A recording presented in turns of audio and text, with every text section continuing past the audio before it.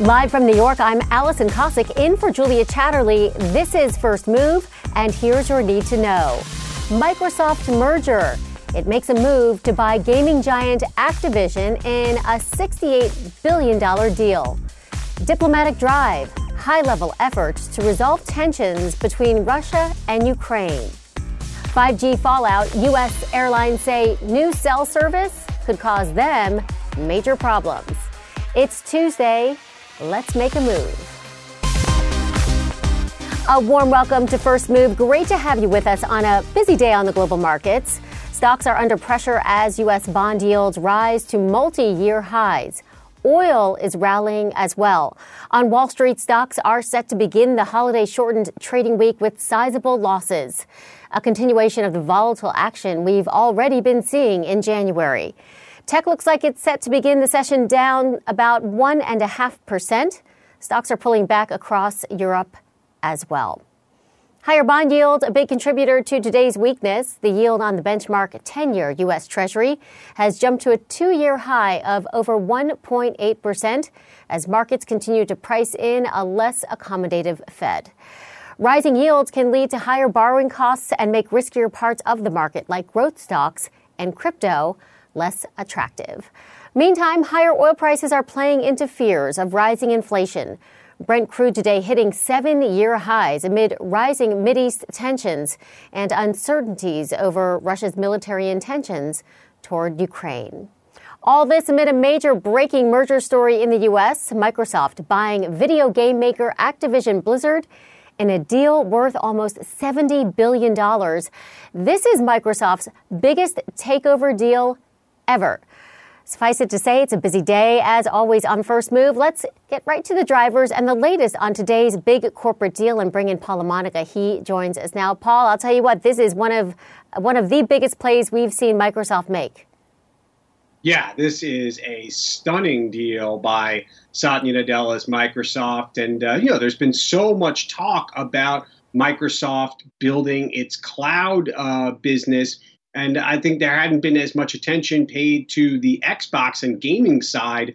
Clearly, Nadella feels that the metaverse is going to be an increasingly important part of the Microsoft growth strategy as well. And this deal, $70 billion nearly, brings Activision Blizzard, which has had a lot of problems because of this harassment scandal that is going on at the company. It's interesting that Bobby Kotick, the CEO, who has been maligned by a lot of people at Activision Blizzard, is apparently staying on to run Activision Blizzard as a separate unit of Microsoft. So I think there still could be a lot of controversy involved, about this deal. But, I think it is a clear indication that Microsoft is going toe-to-toe with the likes of Sony, with Roblox, and, with a lot of other companies that have metaverse gaming aspirations. The deal, though, it's not a done deal. This deal still has to go through regulatory review. Yes, like any major acquisition, this will be looked at by antitrust officials in the United States and around the world.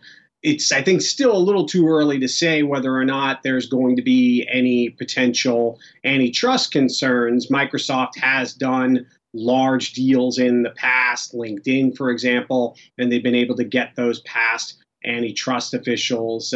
So it's altogether possible that you could have agencies in the U.S. and other parts of the world take a close eye at this deal, but I'm not hearing any indications as of yet. Granted, the news of this is just an hour or so out, but no indications as of yet that this is a deal that won't pass regulatory muster.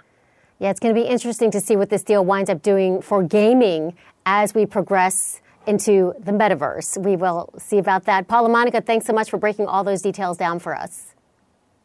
A Saudi-led coalition has launched retaliatory strikes on the capital of Yemen.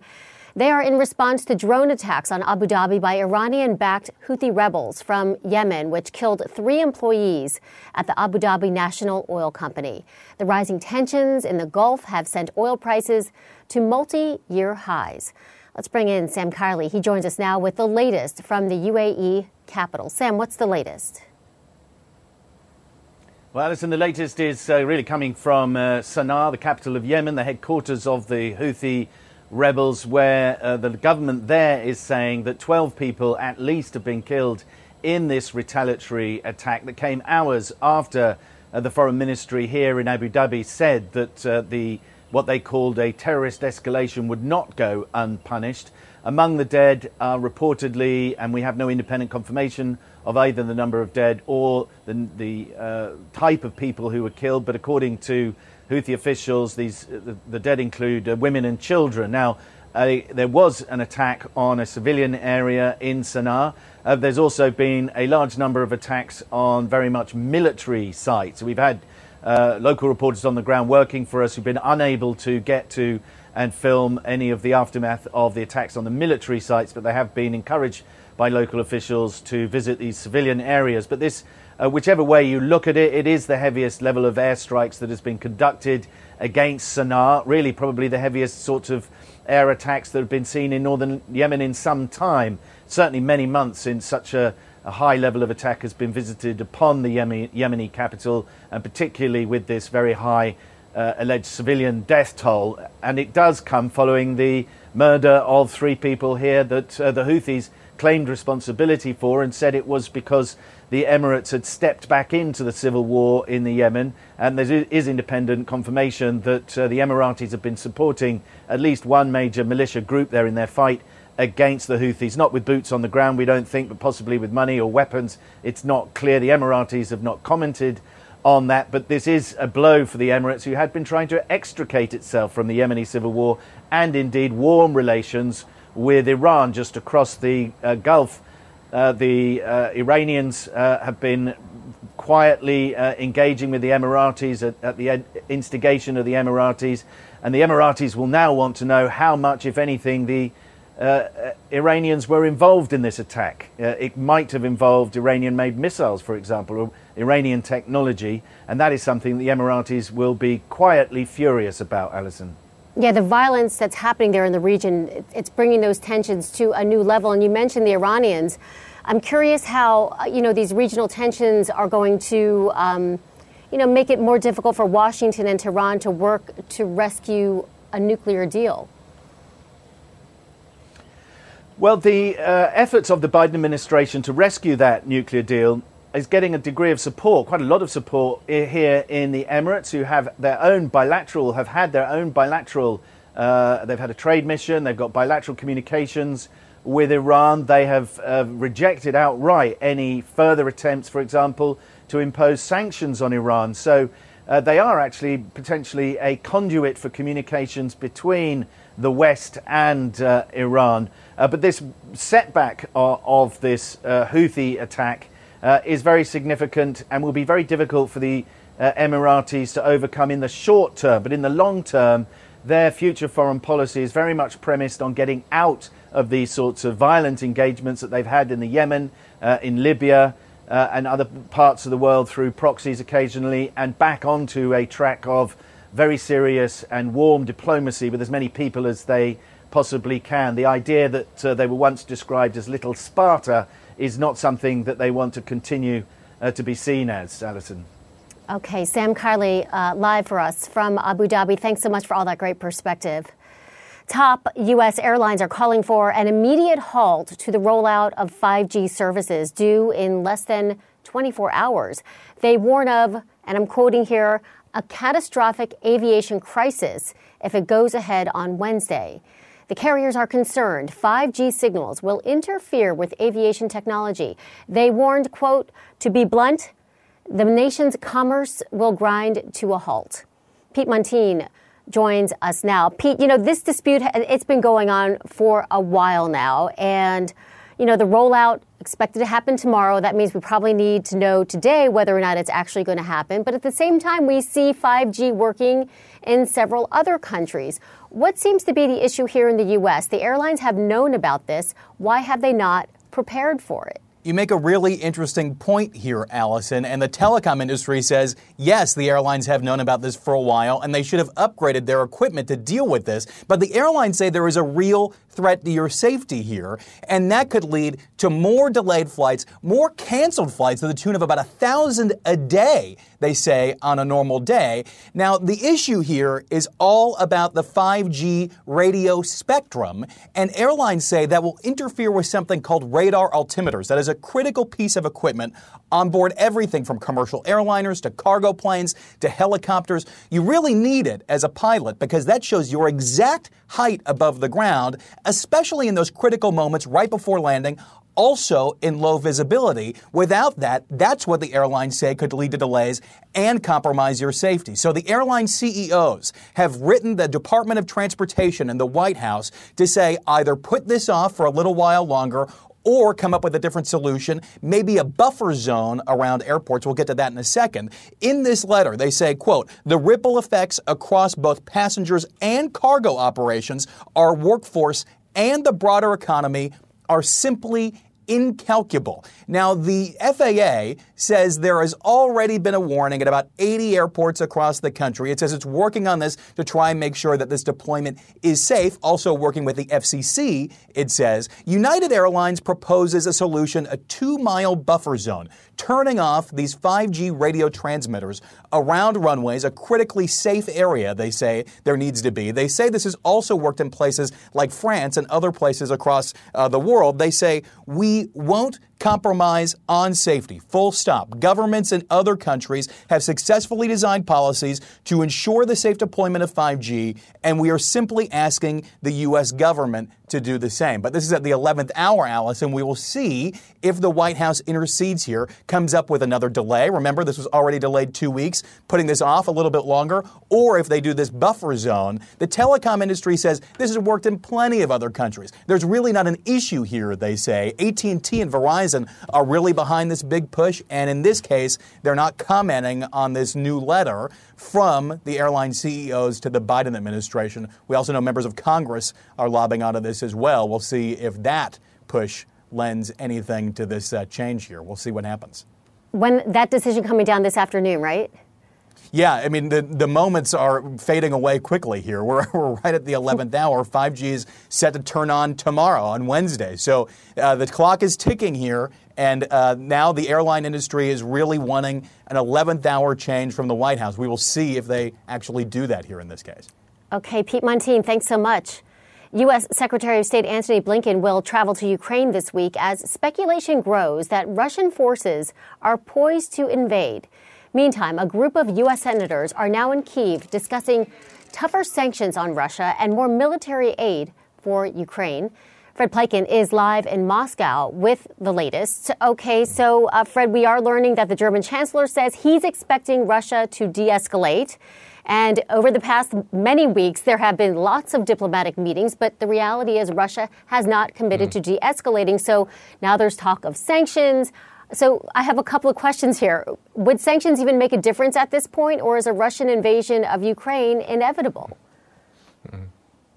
Well, I think one of the things, Allison, that the Russians have certainly done over the past couple of years is they've really tried to insulate themselves from the effects of sanctions. This is, by all accounts, still a fairly strong and robust economy. And one of the things that the Russians certainly have built up is a lot of reserves. And so they could potentially, if there were massive sanctions, certainly hold out against those. And of course, and quite frankly, also over the past couple of years, the sanctions that have been levied against Russia really haven't caused Russia to change the course that it's taken. Nevertheless, of course, sanctions are still potentially a powerful tool. And there are, of course, projects that the Russians are very interested in where they certainly would not want to see those sanctioned at all.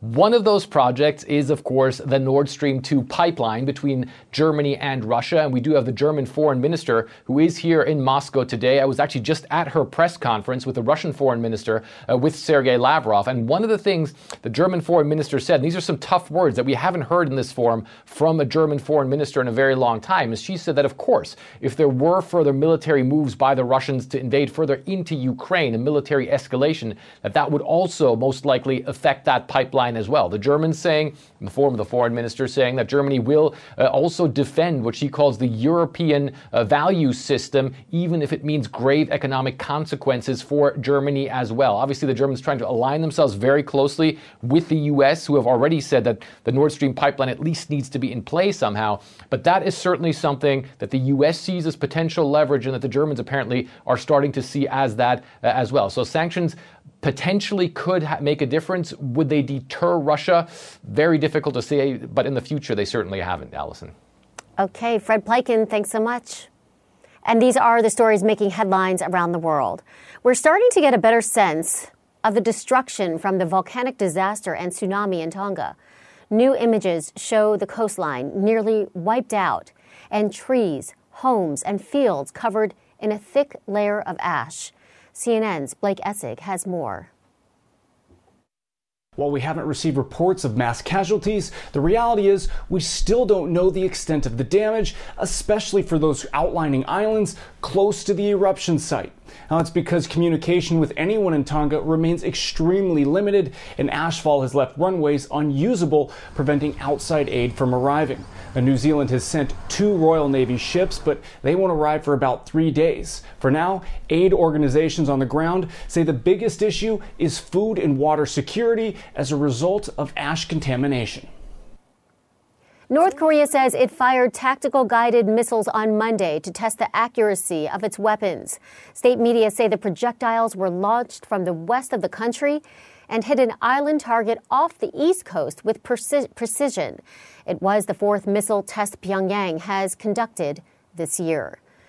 The British Prime Minister Boris Johnson is insisting he believed a party held at Downing Street over lockdown was a work meeting.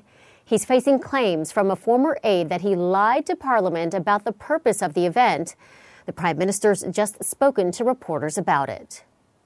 I can tell you categorically that nobody told me and nobody said that this was something that was against the rules, that was a breach of the COVID rules, or we were doing something that wasn't a work event, because frankly, I don't think I can't imagine why on earth it would have gone ahead or why it would have been allowed. Still to come on First Move, old brands break new ground. John Deere aims to lead the field with a revolutionary self-driving tractor controlled from a mobile phone. And Ducati races into 2022 on a historic high at the age of 96, delivering more bikes than ever before. Welcome back to First Move. I'm Allison Cossack. U.S. stocks remain on target for a week open as investors monitor rising U.S. bond yields as well as higher oil prices.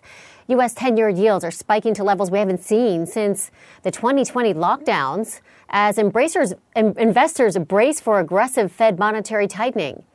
Chinese leader Xi Jinping telling the World Economic Forum today that central banks risk harming economic recoveries if they raise rates too far, too fast. Markets now see some 4 Fed rate hikes this year as officials battle the hottest consumer inflation in 40 years. That said, the U.S. economy is beginning 2022 on a solid footing. The labor market remains strong. Robust profits are expected to lend support to markets as well. And corporate deal-making not hurting either. News today of Microsoft's almost $70 billion deal for video game maker Activision Blizzard. Activision shares are up about 35% in pre-market trading. Let's bring in Jeremy Siegel. He's a professor of finance at the Wharton School, and he joins us live. Great to see you, Jeremy. Hello, Allison. Let's start with the Federal Reserve, because that seems to be what's getting the market all riled up in the pre-market, the rising rates and the expectation that a March rate hike is all but a certainty. And the expectation for the full year is now for 4 hikes. Do you think, though, if the Fed does stick to 4 hikes or even 3, that that's enough to get a handle on inflation? Can the Fed catch up? No, I think the Fed is way behind the curve, and I think they're going to have to do much more than 4 hikes. Raising the Fed funds rate, which is a short-term interest rate, to 1% when you have 7% inflation doesn't really slow down borrowing and spending. I think the Fed may have to go to 2% or even higher to slow down the inflation that we have. Okay, so we're looking at more hikes or bigger hikes, but then we run the risk of the market reacting with a correction. And that is something that the Fed's not supposed to look at, but often does. And could that push the Fed to do less and act less aggressively? Well, the Fed can't always be a babysitter for the stock market. It has to do what's best for the economy. And I think certain parts of the stock market are going to take some lumps, especially those very high-priced tech stocks that are based on revenue streams that are years and years in the future. I think we're going to see a rotation of investor interest to the more value stocks from those growth stocks. But I think that the Fed has to take the economy into priority and not just say, I'm going to stop any decline in the stock market. There are going to be some lumps this year, although I still think the market could end higher in 2022. Should the Fed be taking a global view as well? I mean, thinking about what China's input was. Xi Jinping at the World Economic Forum, he gave a speech online warning against the effects of raising interest rates too much too quickly. Now, him saying this as he went ahead and cut his rate. But the concern from Xi is that the measures, meaning tightening too fast, could threaten global financial stability. Is there any truth to that? Well, I think everyone is worried that if the Fed is very much behind the curve and then they panic and start raising rates too much, way too fast, that we'll dip into a recession, which is really bad for China. Now, China has its own challenges, as you know, right now with supply chain and trying to keep a COVID zero policy. So clearly, Chairman Xi is worried about a global recession. And it may be that the Fed has to raise rates enough to cause a slowdown. I'm not calling a recession yet, and I don't think one will happen in 2022, but 2023 is still up for consideration, and I think that the rest of the developing world, including China, is worried about that. You sound pretty confident that the Fed could wind up tightening us into a recession. I think they may have to tighten us into a slowdown that approaches a recession to get a handle on, as you mentioned right at the onset, 40-year high inflation. We don't stop inflation this high without some sort of economic slowdown. Okay, despite all the Fed tightening that's expected, you still see stocks rising this year. Why and what kind of returns can investors expect? Well, I still believe in what's called the TINA, T-I-N-A thesis. Where else are you going to put your money? Cash, bonds, in an inflationary environment like this are going to give you negative returns. Stocks are based on real assets, real capital, real land. I think most firms are going to be able to pass those price increases on to keep their profits up. So although stock returns will not match what we had in 2021, I still think we could have 5 to 10% positive returns in 2022. Okay, we are seeing high-flying tech stocks get killed as bond prices rise. Should investors be rotating out of tech, and if so, into what sectors?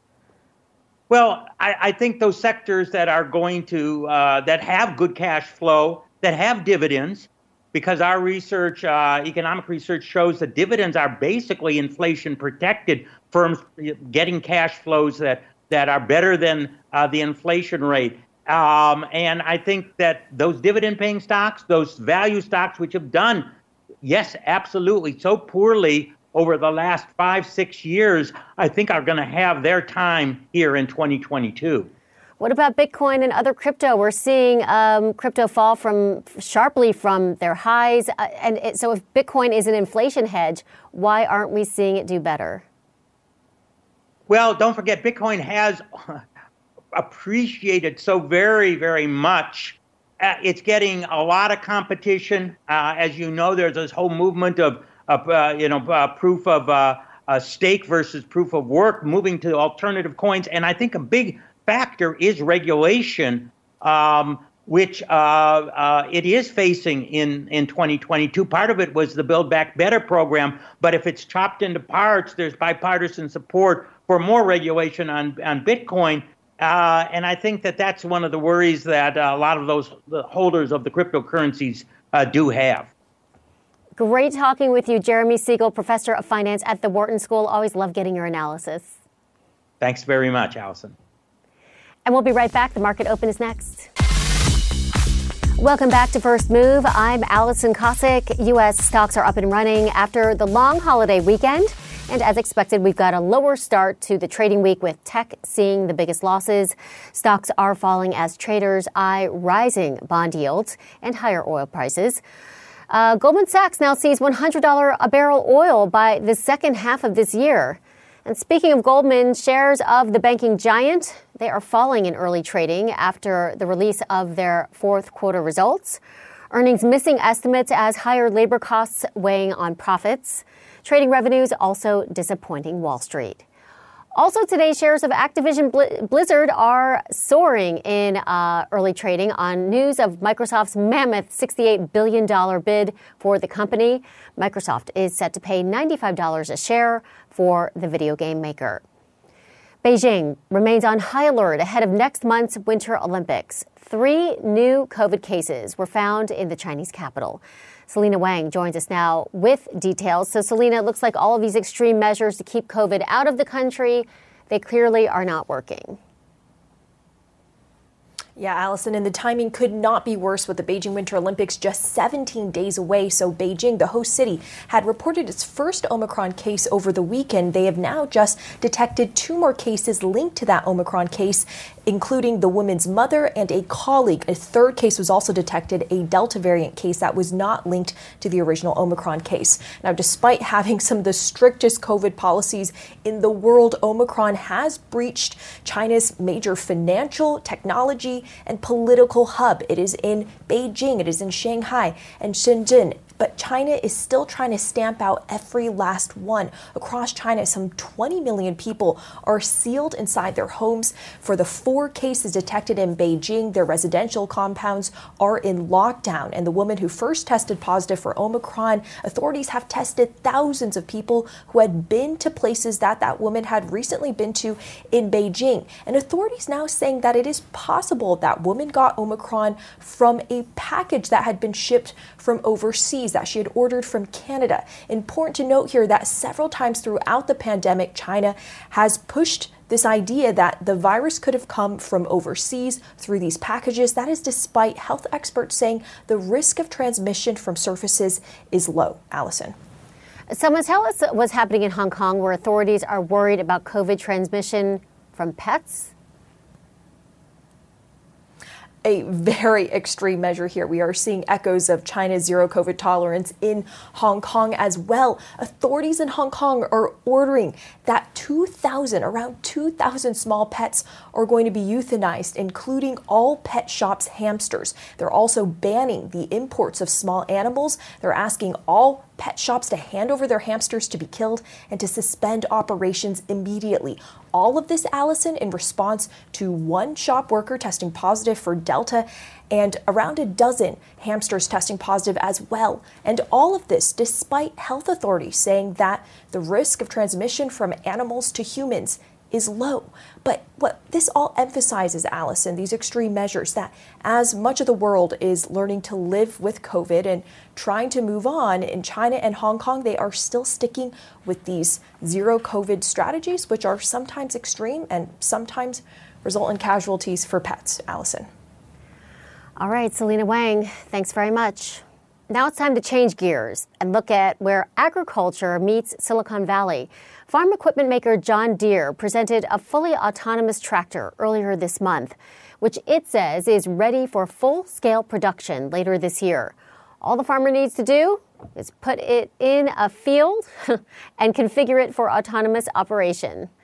Using a mobile app, they start the tractor with a swipe and just walk away or sit back and watch it get to work. Sounds easy. Jamie Hinman is the Chief Technology Officer at Deere & Company, which owns John Deere. He joins us from the headquarters in Moline, Illinois. Great to have you on the show today. Great to be here. So you unveiled this fully autonomous tractor at the Consumer Electronics Show this month. It sounds like it can do everything but make dinner. What can't it do? It's it is pretty cool. It is, and I would argue that technology's sort of always been on the farm, Allison, but this is just the culmination of a long road that we've traveled of increasing automation on the farm to really help solve the labor problem and make farming more efficient. When is this tractor going to be available to farmers, and how much does it cost? And is it so brand new that it's really out of reach for most farmers? Yeah, this is really technology that gets added on to our current tractors. So pricing wise, it's a similar price to the way the current tractors are sold. We're still working through what the right business model is for the technology and trying to understand from farmers how they want to digest that technology on the farm. Talk more about how this kind of tractor, an autonomous tractor, can help make a difference in the lives of farmers and those who have, it's not just in their lives, but their businesses as well.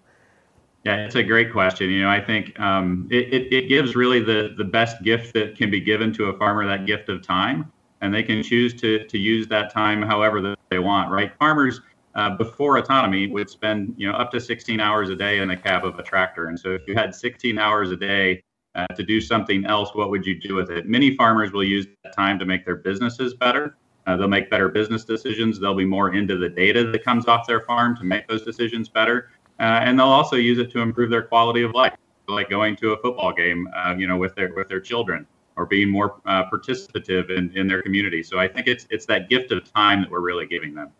What about food supply and keeping crops in better shape because they're being monitored by technology?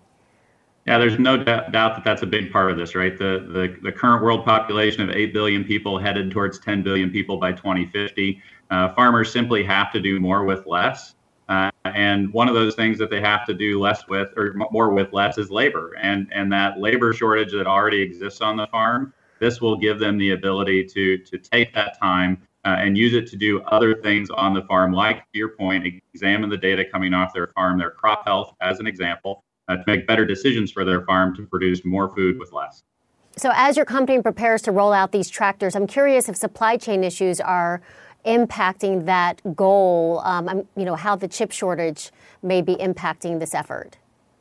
Yeah, we're pretty confident actually with this autonomy introduction that we'll be able to support that with the existing supply constraints. That said, we've got a great team that battles those supply constraints every day, that works really hard to provide the equipment that farmers need.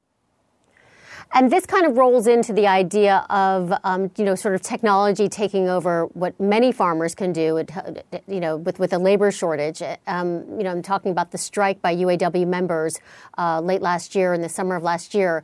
It was the first strike against your company in 35 years, and you came to a new 6-year contract with workers. But Deere also said in November that you're going to have to increase prices on large farm equipment by about 8%. And analysts agree, saying to pay for the contract that you all signed, Deere will continue to have to raise prices. So I'm curious, are higher wages expected to impact your profits unless you raise equipment prices?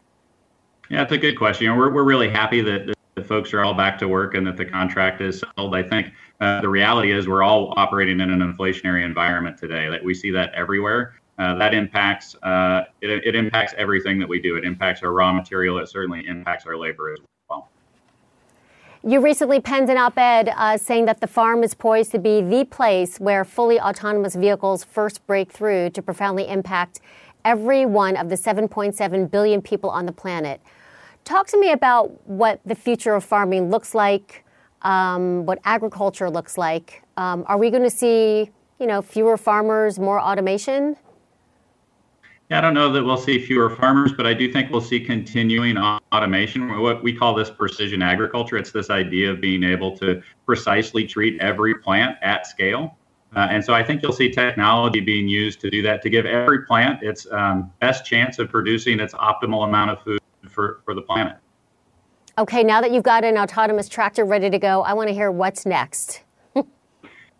Yeah, I mean, autonomy is going to continue to be on the farm. So you can envision other things that become autonomous on the farm over time. And this, I would argue, is just a small down payment on that future.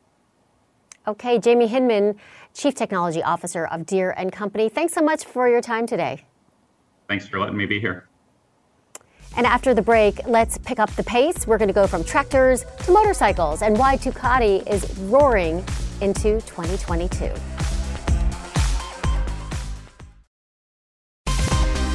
Welcome back. Italy's Ducati is firing on all cylinders as it races into the new year. The motorcycle brand hit a record 59,000 deliveries in 2021. This despite chip shortages and other supply chain challenges. And Ducati has no plans to slow down. This year, it will launch 9 new models. Among them, a long-awaited off-road bike that marks a foray into new territory. Joining me now is Jason Chinnick. He's the CEO of Ducati North America. Great to have you on the show today. It's my pleasure, Nelson. Let's start off with these record sales numbers for 2021. Talk us through what kind of year 2021 was for Ducati, considering there was this push and pull, the push of strong demand around the globe for your motorcycles and the pull of supply chains being stretched. Well, it has been an incredible year for us.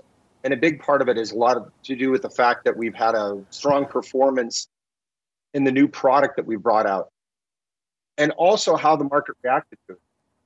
A lot of our customers have actually learned that in the past there was a concept of, wanting it yesterday. And now they're in a position where they're willing to wait a little bit for the right product because it's high in demand.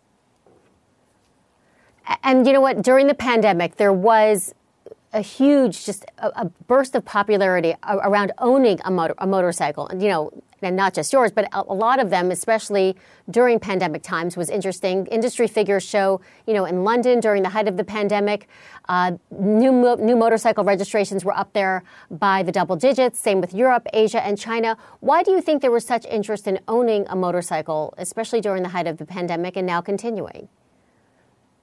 A lot of people have made the decision that if they're going to live life, regardless of what's happening out there in the world. And so as a result, when people have made a decision to have capitalized on this opportunity of owning a motorcycle, they've decided that they're going to have the best. And this is where we come into play at the top of the motorcycle market. All right, let's talk about some of your new products. You've also announced a wide range of products to be released this year. Go through with me what are the standouts and how do some of the bikes on your list, expand your portfolio? A lot of the motorcycles that we've released in the last year, and actually what we have coming up, are really an evolution of what we've learned on the racetrack. We race in MotoGP, the highest level of motorcycle, and a lot of that technology eventually ends up trickling its way down to consumers. Our customers love that. But what we're seeing for 2022 is a real departure from that and actually moving into the world of off-road motorcycling.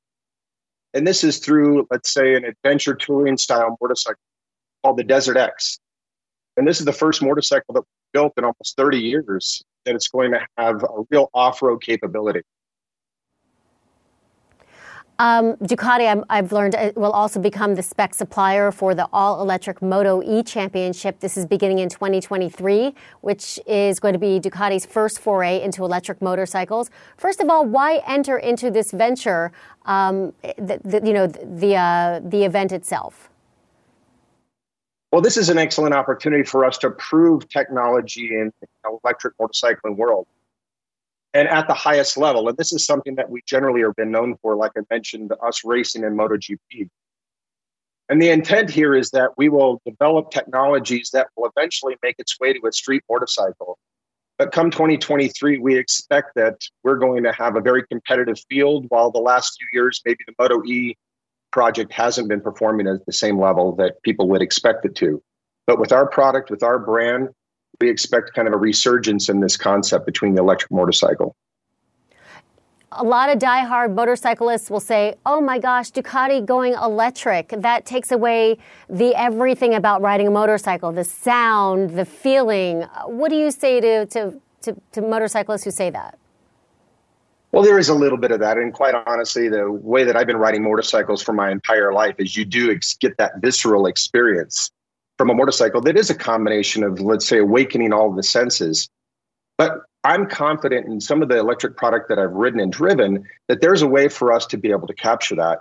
And what we've learned from our customers as we've actually evolved a lot of the technologies that were previously sacred cows that we could never touch, that as long as we're able to deliver what people experience from the brand, and that is that emotional connection to an inanimate object, then we will be able to deliver on their expectations. So I'm confident that our designers and our engineers will be able to do that and to be able to evoke that emotion that comes from riding a motorcycle. And it's one of the things that we've already seen the public response from the pictures that we've released in the course of the last couple of months that has teased a little bit about what we're going to be doing. So I'm confident that our team is going to be able to deliver on those expectations. And just to be clear, the Moto E Championship, where you're going to be providing the electric bikes, at what point will you produce an electric motorcycle that's actually available for consumers? Well, it's a bit premature for me to be able to comment on that, just because there's a lot of things that need to be put into place in advance. And one of the things that's been learned in the world of electric motorcycling is that the ultimate challenge that we have is the battery technology and the weight associated to it. Because one thing that Ducati is known for is style, sophistication, performance, and trust. And that performance is a big attribute of our brand. It's a requirement. With the weight that in most cases has to end up going high, it really changes the handling of a motorcycle. And as a result, it sometimes compromises what people are expecting to be able to get from an electric motorcycle. So that's in development right now. Like I said, it's some years down the road, but hopefully everything that we learn in the Moto E project will end up giving us the tools that we need to bring something to market that people would expect that's worthy of wearing the Ducati badge. Overall, do you think the surge in motorcycle buying that we've seen lately, does that challenge some cities' long-term goals for air and noise pollution and even safety? I realize that motorcycles do emit less carbon than cars mile to mile, but they do give off a disproportionate amount of traffic-related pollutants. And they obviously make their presence known with a big howl. Yes, no doubt. I mean, and that is a concern, and it's actually one of the reasons why we're looking into these different areas of trying to find solutions that will address that. But one other thing, when we talk about safety, Ducati, we released last year the very first motorcycle with radar. And what that's allowed us to do is to be able to put some technology in the motorcycle that gives features of safety for the rider, including blind spot indicators that's been used on cars for years. But for the first time, that's a technology that's been introduced into motorcycling. So we're not only dedicated to that of performance, but also to try and improve our environmental impact and also the safety for the riders themselves. And these technologies are something that are continuously evolving, and we're always in the forefront of them. Okay, Jason Chinnick, CEO of Ducati North America. I really enjoyed our conversation on a fun topic. Thank you very much. I appreciate it. You have a great day. You too. Coming up after the break, Armageddon averted. A giant asteroid about to squeeze its way past the Earth. No need to duck and cover, but all the details are next. In a few hours, a giant asteroid twice the size of the Empire State Building, that is going to fly by our planet. Though labeled potentially hazardous, astronomers say it will not strike Earth. CNN's Jennifer Gray is here to prove to us that it will not hit Earth. I'm curious if we're going to be able to see this too if the skies are clear. Well, I think you'll probably need a telescope to see it, and you'll also have to know where in the sky to look. So I personally won't be seeing it. I'm going to leave it up to NASA to hopefully send out some video of this passing by. But if you're super savvy and you know what you're doing, you definitely have a shot. This is going to happen in just under 7 hours. We have our asteroid watch up now, about 6 hours, 57 minutes. And just to put it to scale, you can see Earth's trajectory right there, and then the asteroid that's going to be coming in very close to Earth. Now, if you put it to scale with the solar system, it looks incredibly close. But if you put it to scale, say, with our human standards, it's actually not going to be close at all. It's going to be rather far away. It is traveling quickly, just about 20 kilometers per second. That's how fast it's going to be traveling. The last time it was this close to Earth was back in the 30s, and its next pass with Earth this close is going to be in the next 200 years. So this is a once-in-a-lifetime opportunity for us. Its closest path is going to be 5 times the moon's distance. So that gives you a little bit of perspective of how close or far it's going to be, 1.9 million kilometers away. So it is going to be quite far. We are looking at this asteroid has been widely researched. So this was first discovered in 1994. It's been officially discovered in 1994. It's been observed since 1974. So this has been widely researched. We've been watching this for a very, very long time. And so that's why scientists are very confident that it's not going to make an impact with Earth, Allison. But it's definitely exciting for folks that are into this sort of thing and love space. And I know you're into this sort of thing, so I'm curious, do you sit back on a weekend and watch, your favorite Armageddon movie, your favorite asteroid movie like Armageddon or Deep Impact? What's your favorite? Oh, man. I think I'm going to have to go with Armageddon. Me too. Bruce my Willis producer and I way. were just talking about this, actually. Oh, my gosh. I think I've watched it 100 times. I cried like a baby, and that Aerosmith song, I think, is still stuck in my head from when the movie came out. We all remember it. Yeah, I'm an Armageddon fan too. Okay, well, I can't wait to hear what NASA has to say about this thing after it passes by. What its makeup is and all the details. Okay, Jennifer Gray, thanks so much for going through all that for us. And finally, on First Move, while planet Earth breathes a sigh of relief, a Canadian driver also had a lucky escape. She was speeding across a frozen river, and guess what happened? Well, people nearby rushed to help, including someone with a kayak. And while waiting, of course, the driver had to take a few selfies on top of the car while it was sinking. Not sure that that's the brightest idea. Good for her. She was rescued, though, and she's okay. But police have charged her and warned her that no ice is safe ice. That's it for the show. Go ahead and follow me on Instagram and Twitter at Allison Cossack. Connect the World is next. I'll see you soon. Quality sleep is essential, and that's why the Sleep Number Smart Bed is designed for your ever-evolving sleep needs. So you can choose what's right for you whenever you like. Need a bed that's firmer or softer on either side? Helps you sleep at a comfortable temperature. Quiets their snores. Sleep Number does that. Sleep better together. J.D. Power ranks Sleep Number #1 in customer satisfaction with mattresses purchased in-store. And now, save 50% on Sleep Number Limited Edition Smart Beds for a limited time. For J.D. Power 2023 award information, visit jdpower.com/awards. Only at Sleep Number stores or sleepnumber.com. Now streaming exclusively on Max, a new CNN flash doc about the album that has Nashville talking, Call Me Country. Beyoncé and Nashville's Renaissance. Watch it at max.com/callmecountry. Max subscription required.